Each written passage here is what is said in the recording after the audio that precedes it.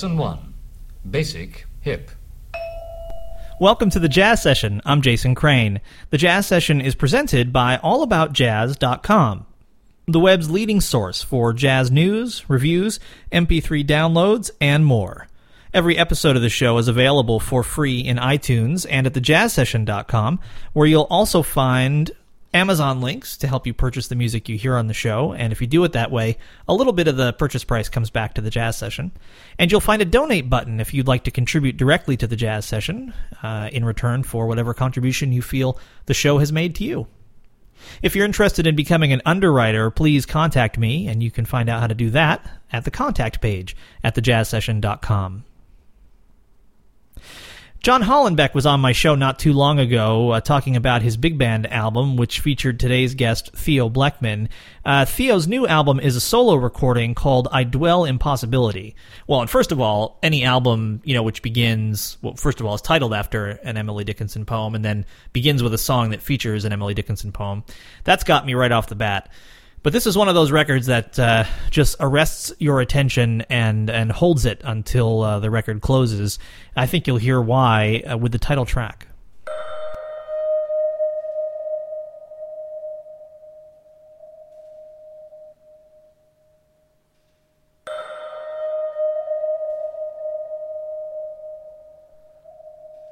I dwell in possibility, a fairer house than prose, more numerous of windows, superior for doors,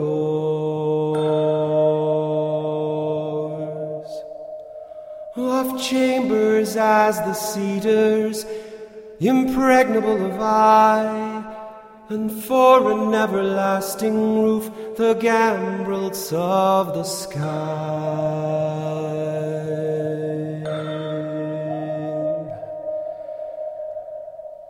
Of visitors the fairest, for occupation this, the spreading wide my narrow hands together paradise,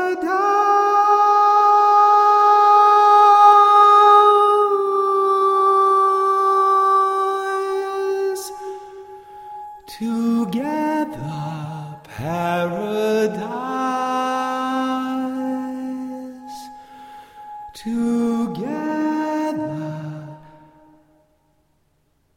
Together, paradise.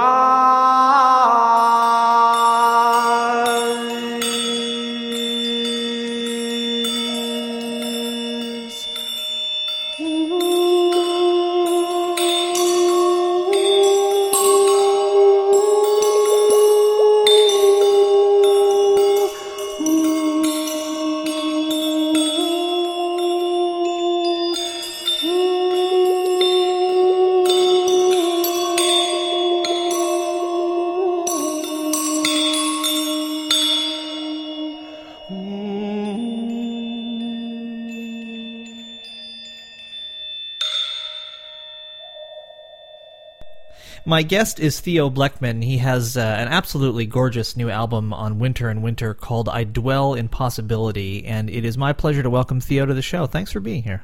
Thank you for having me, Jason. So this is one of those records that, you get so many records every week and you stick them on and sometimes you listen to a few minutes, and this is one of those records where I stuck it on and I don't think I got up again until it was finished. It's just so beautiful. And I guess I wanted to ask you first about the kind of conceptual idea of the record. Why maybe you can describe to people who haven't heard it what the record contains and why you decided to make an album like this.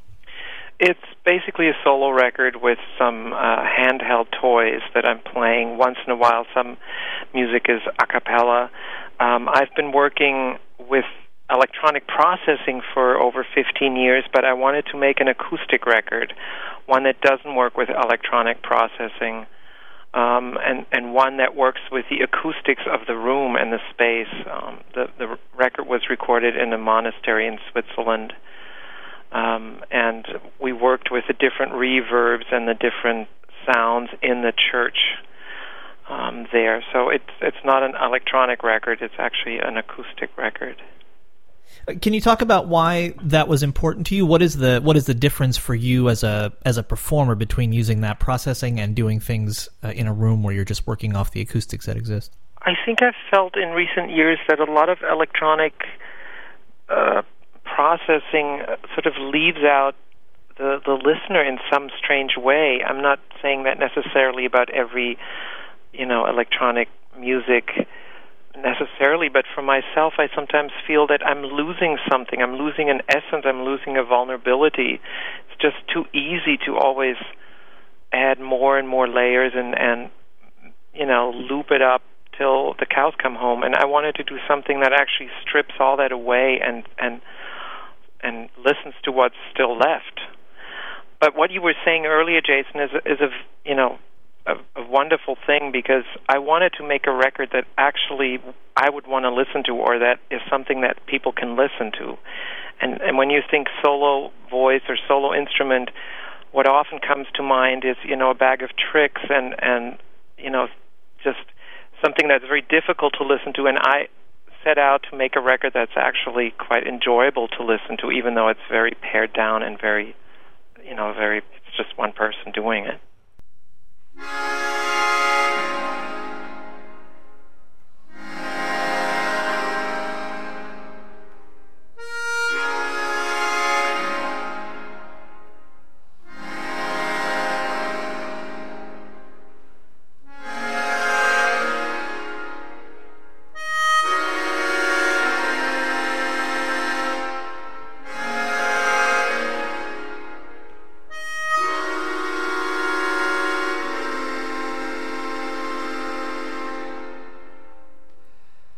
And when I hear you call so softly to me, I don't hear a call at all.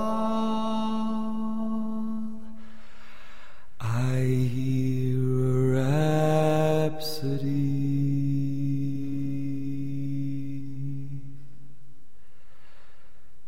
And when your sparkling eyes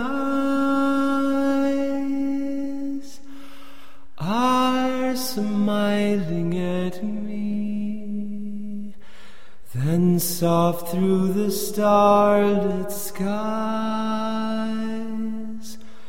I hear rhapsody. I want to talk about the musical content of the record, but I have another question or two just about the kind of mechanics of it. You said that it was recorded at a monastery in Switzerland. How did you find this particular place, and what did you need in the location? What did you need for the recording space to have? Well, the monastery was found by Stefan Winter, the producer of Winter and Winter. And he had recorded there before. He'd done some classical recordings in that space, and he said that it would be ideal for the voice. And we didn't need anything. We just needed one microphone. Actually, that's not quite true. We needed one microphone in front of me, and then lots of room mics, I think 5 or 6 room mics all around the church, so we could record the room sound as well. And was there some particular kind of room sound that you were looking for, some particular kind of acoustics that you thought would work best with the music you had chosen? Or? Well, it's different from piece to piece. We recorded each piece in a different place in the church.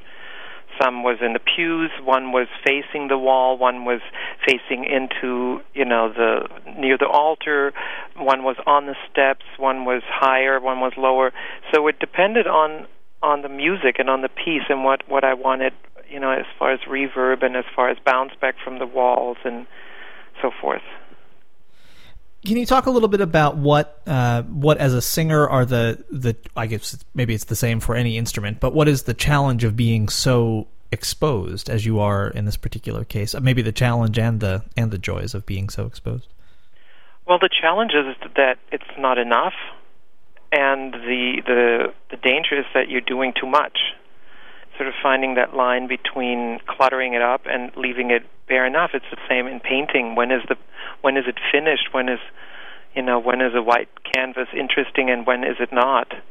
So just, working with that is very hard. And sometimes when you're in that situation, you don't really know what it actually sounds like until you hear it back. Because the acoustic is very different when you're doing it than the recorded aspect of it. And does it work as a record is the next question. Like, of course I planned as much as I could, but ultimately, when you put the pieces together, does it work as a whole is really the question. And there were a lot of pieces that didn't make it on the record because of it. There were at least 5 or 6 pieces I recorded that just wouldn't work as a recorded entity, It sounds like an exciting way to make music. It sounds like a very kind of in the moment, very present, knowing that you weren't going to have the studio as an instrument, that it was, made it a very kind of live and present situation, at least from the way you described. Yeah, and there were no safety nets. I had to be on. It had to be, usually was one take. Not the first take necessarily, but it usually was one take that was it. It's only one person doing it, so there's not a lot of, I'm not in a booth and I can't overdub this part because, the rest of the track was good. It's just the track is the track. And that's in a way, it's just moving backwards from where I am working most of the time, is, in studios or with lots of people involved in making this music. And this was sort of going back in some wonderful way.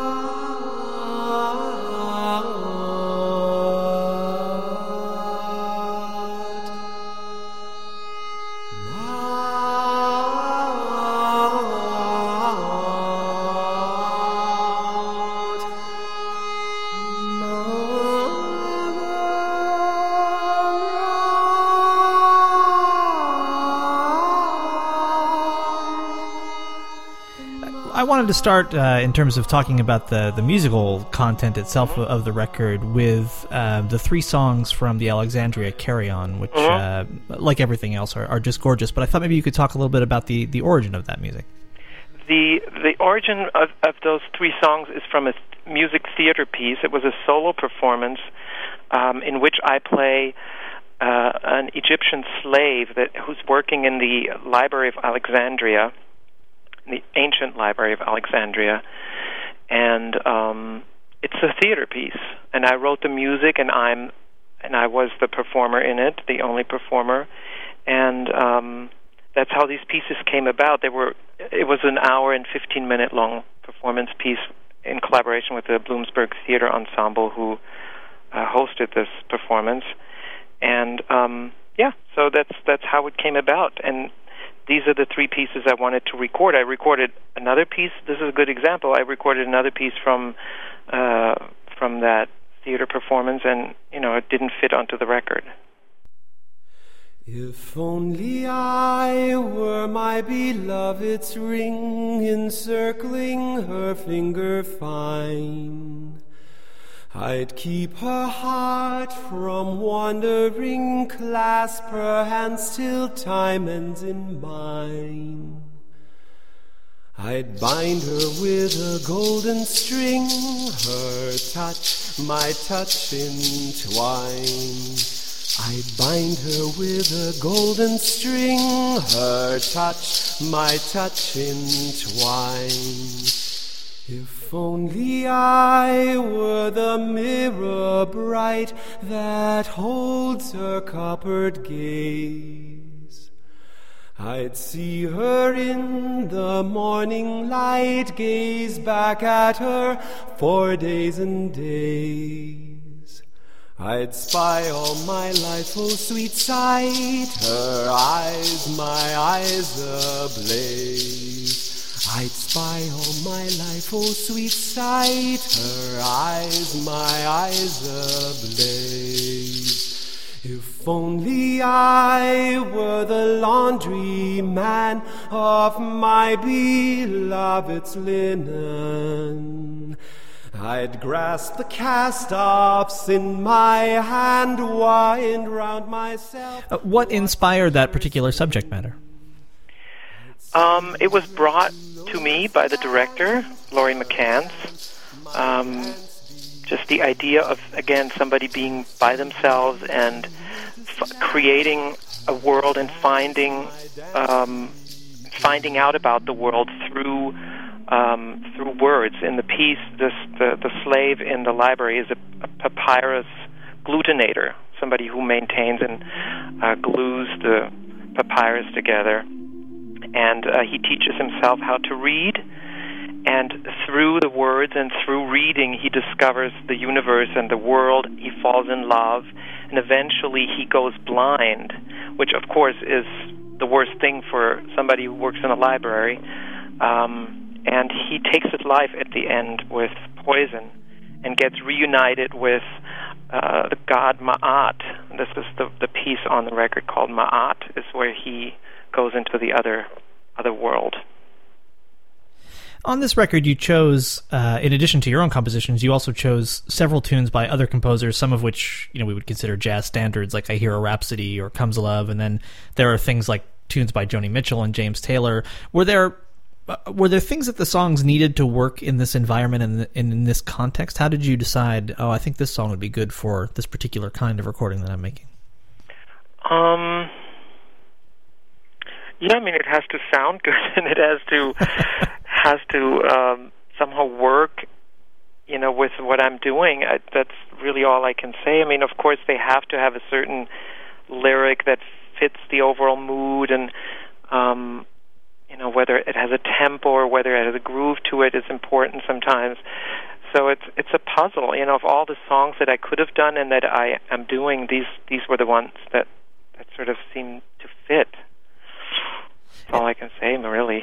And in the case of the vocal overdubs, had you decided ahead of time kind of what the chordal structures would be, or did you? Yeah, Okay. absolutely. It was all written out, and I had made mock-ups here at my house, in my home in New York, and it was definitely set, because to play around with that in that moment is a little bit. It just takes too much time. So yes. And so once again, my dear Johnny, my dear friend, and so once again you are fighting us all. And when I ask you why, you raise your sticks and cry, and I fall. Oh, my friend, how did you come to trade the fiddle for the drum? You say I have turned like the enemies you've earned, but I can remember all the good things you are. And so I ask you, why can I help you find the peace and the star? Oh, my friend, what time is this to trade the handshake for the fist?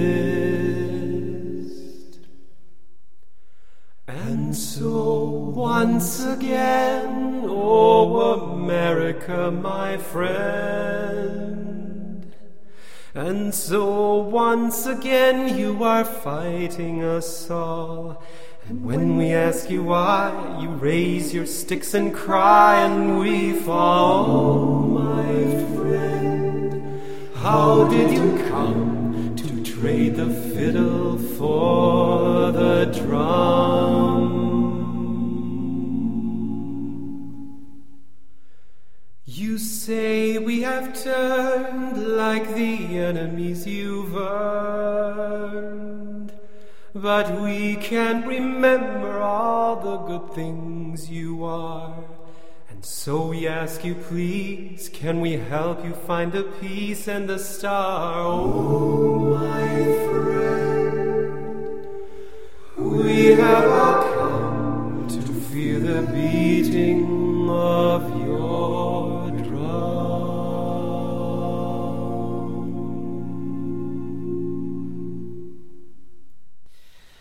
Theo, you're involved in so many projects, and I thought maybe you could spend a few minutes just talking about some of the other things that are going on in your life in addition to this new solo recording. Mm-hmm. Well, right now I'm focusing on my newest project, which is called Hello Earth, the music of Kate Bush, which is a project of Kate Bush's music, who I've been a great fan of for, 30 years maybe. And it's basically my arrangements and reimaginations of her music with a rhythm section and Caleb Burhan's playing guitar and violin. And am I right in thinking there's a concert kind of toward the middle of September of that music? At Poisson Rouge, yes, exactly, on the 22nd, Wednesday the 22nd. Great, and there'll be links to Theo's website so you can check the show notes. I often have talked to musicians who have adapted, pop music, kind of writ large. And one of the things that I have heard several times is that sometimes that music is difficult in an improvisational context because it's so stripped down harmonically. And I wonder what you found with Kate Bush's music and how you approached adapting it for your particular performance style. Yeah, that's a very good point. When I did the Charles Ives project, we came up a similar stepping stone, because sometimes the music doesn't want to be improvised over, and sometimes the chordal structures, even if the chords are very complicated, you don't want to hear them again. Sometimes it's a very tricky subject. The thing with the Kate Bush project is that the songs themselves on the records are so perfectly produced and so beautifully and perfect in a way that I had to find my own way, and I had to stop listening to her versions of it at a certain point because they're just so complete, and see if I can find something to say about them myself. And so did you find yourself doing things like reharmonizing or changing tempos and feels of songs, or how did you achieve all of that? it? Sometimes I didn't change much, and sometimes I changed almost every parameter except for the melody and the lyric, perhaps. But even the melodies I stretch, or I add bars and beats and stuff like that. But it's not about doing a tricked out arrangement of somebody else's music. That is not interesting either to me. It's really fine. Again, it's sort of a balance between, paying homage and respecting this person as a composer, and also trying to find a new angle on the music.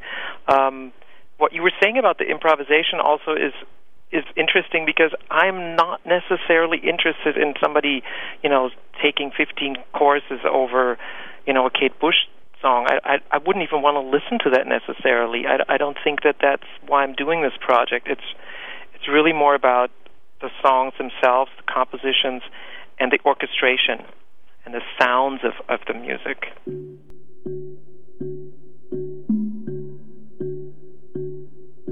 I know that there's a reason why I need to be alone. You show me there's a silent place that I can call my own. Is it mine?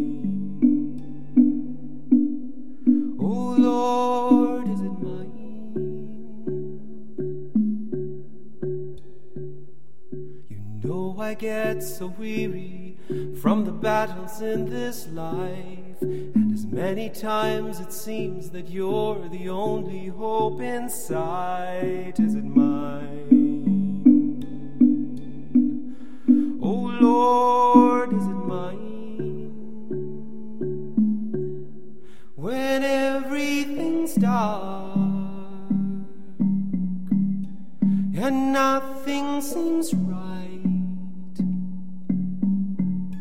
there's nothing to win,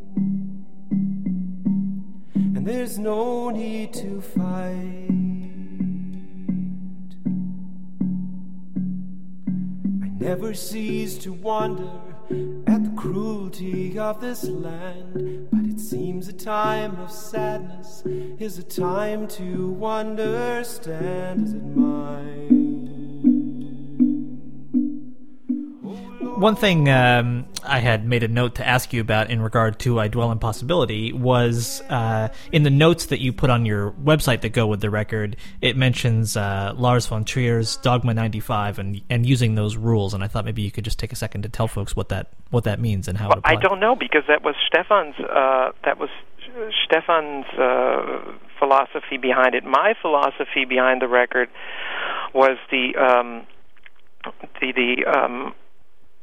Arte Povera movement, where you make an installation or you create something in a space with the poorest of means, with the simplest of means, which I was trying to do on this record. Is, voice obviously is a very simple means, and then these toys, these very basic sound-making devices, and use them as instruments. That was my philosophy behind this.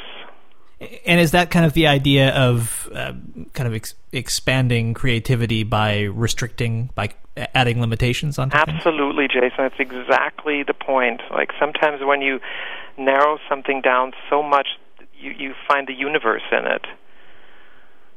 Sometimes you have to get into a small, tiny capsule to go into outer space. And sometimes I feel that that's the same in music. If you make the parameters very, very small, and you stay with it, and you discipline yourself in some way that you can stay with it and find a beauty in that, then all of a sudden the universe can open up. Does that to some degree inform your decision to perform in so many different settings too? Everything from theater to all of the different ensembles that you perform with. Does that help achieve some of that same goal in terms of expanding your creative palette? Yeah, I just like all kinds of music, and I feel that it can be done. I mean, I feel that it needs to be done. Some of it needs to be done non-classically, or I don't know. I just feel that I don't feel restricted. I don't feel like I have to sing jazz standards for the rest of my life. I don't feel like I have to sing, art music or contemporary new music all my life. I feel that it is possible to do all of it, or I'm not singing operas, I'm not singing folk or bluegrass. I mean, it's not like I'm doing every style of music either, but the ones that I like and I feel drawn to. Have you always looked at music as a thing with at best only artificial boundaries? I mean, when did you kind of start realizing that you could do almost anything that you wanted to? I didn't set out to do it like, I have this master plan, and then I'm doing this, and then I'm doing that. It's just looking back, I realize, I like jazz standards, and I like, heavy metal, and I like crazy new music, and I like minimal music, and I like pop music, and I really think that they're connected, and that I don't see that they're necessarily all that different from each other. Yes, you can go, into great lengths and write theses about the harmonic structure of Balinese music, and the rhythmic structure of Balinese music, and the harmonic structure of classical music, yada yada yada. But the impetus or the emotion or the reason why I do this is the same for from one song to the next.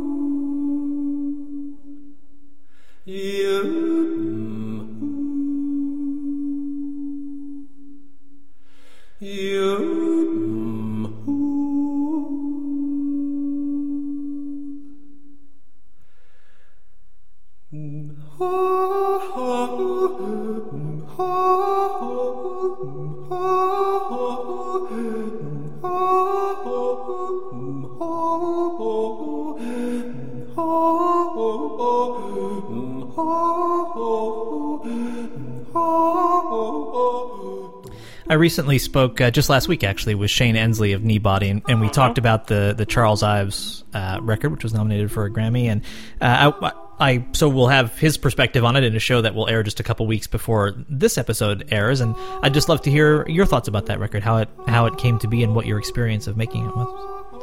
Well, Kneebody is such a great group that it was just pure joy. It was pure joy on two levels, and they're not to be underestimated. Of course, the first one was musically, we clicked instantly. It was wonderful, but also on a personal level, we clicked instantly. The guys are very funny, and they're very sweet and wonderful to work with.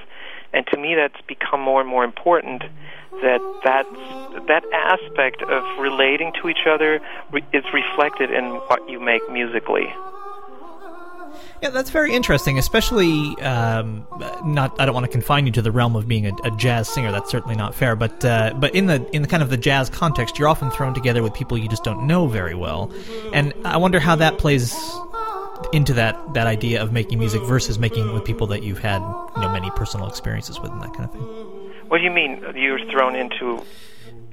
I would just imagine that you end up, maybe this doesn't happen to you, I don't know, but it seems like most musicians I talk to end up on stages with people they've only just met, or in studios with people they just haven't had many chances to work with, and so you're kind of navigating that personal space at the same time as you're navigating musical space. Very good question, Jason. I think there's a lot of sleeping around in jazz, and I'm not a big fan of it. I keep working with the same people, or with new groups that I get to know, but I don't do a lot of pickup bands. I hardly ever do that. The only time that ever happens is when I work with a big band. Like I just did a concert with John Hollenbeck and Gary Versace and Kate McGarry in Germany with big band music that John wrote for a big band that was in Germany.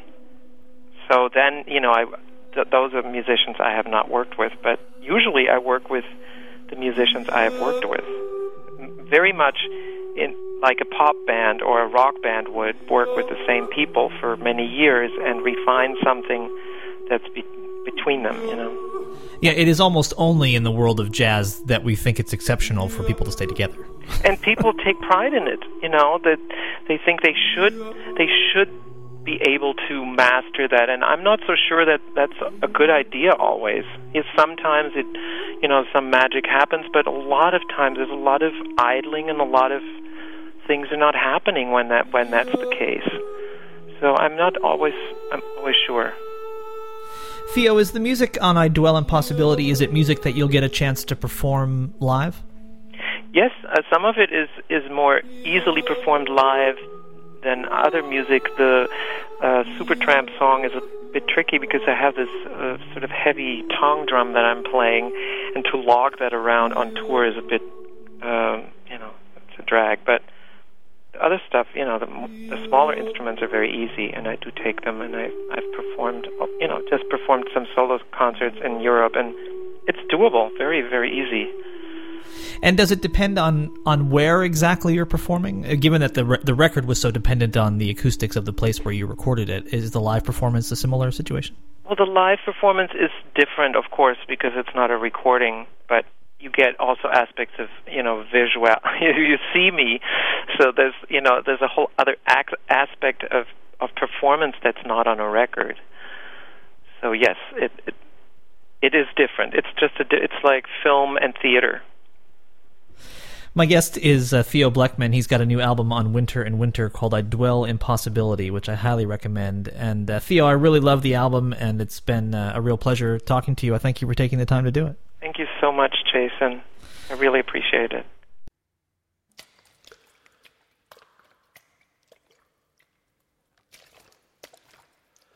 No.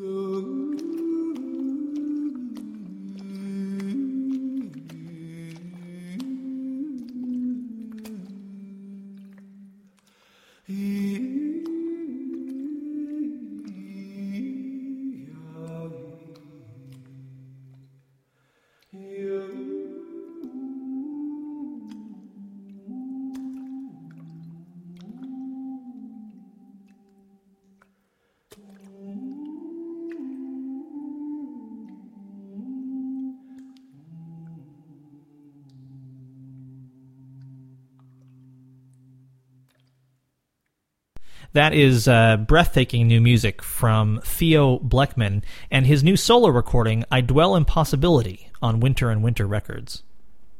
I'm Jason Crane, and this is The Jazz Session, presented by AllAboutJazz.com, the web's leading source for jazz news, reviews, MP3 downloads, and more. Every episode of the show is available for free in iTunes and at thejazzsession.com, where you'll find links to help you purchase the music via Amazon, and if you do it that way, the show gets a little piece. And you'll also find a donate button if you'd like to give something to the show directly. If you're interested in becoming an underwriter of The Jazz Session, please contact me via the contact page at thejazzsession.com. I'll also mention, given that this album revolves around some poetry, that I published a book of poetry earlier this year called Unexpected Sunlight, and if you're interested in purchasing that, you can find it at jasoncrane.org/store. That's jasoncrane.org/store. The Respect Sextet recorded the theme music for this program. They've got a new record called Farcical Built for Six at respectsextet.com. Thanks also to Dave Vrabel, who designed the Jazz Sessions logo. Please go out and support live jazz whenever and wherever you can, and then come back next time for another conversation about jazz on The Jazz Session.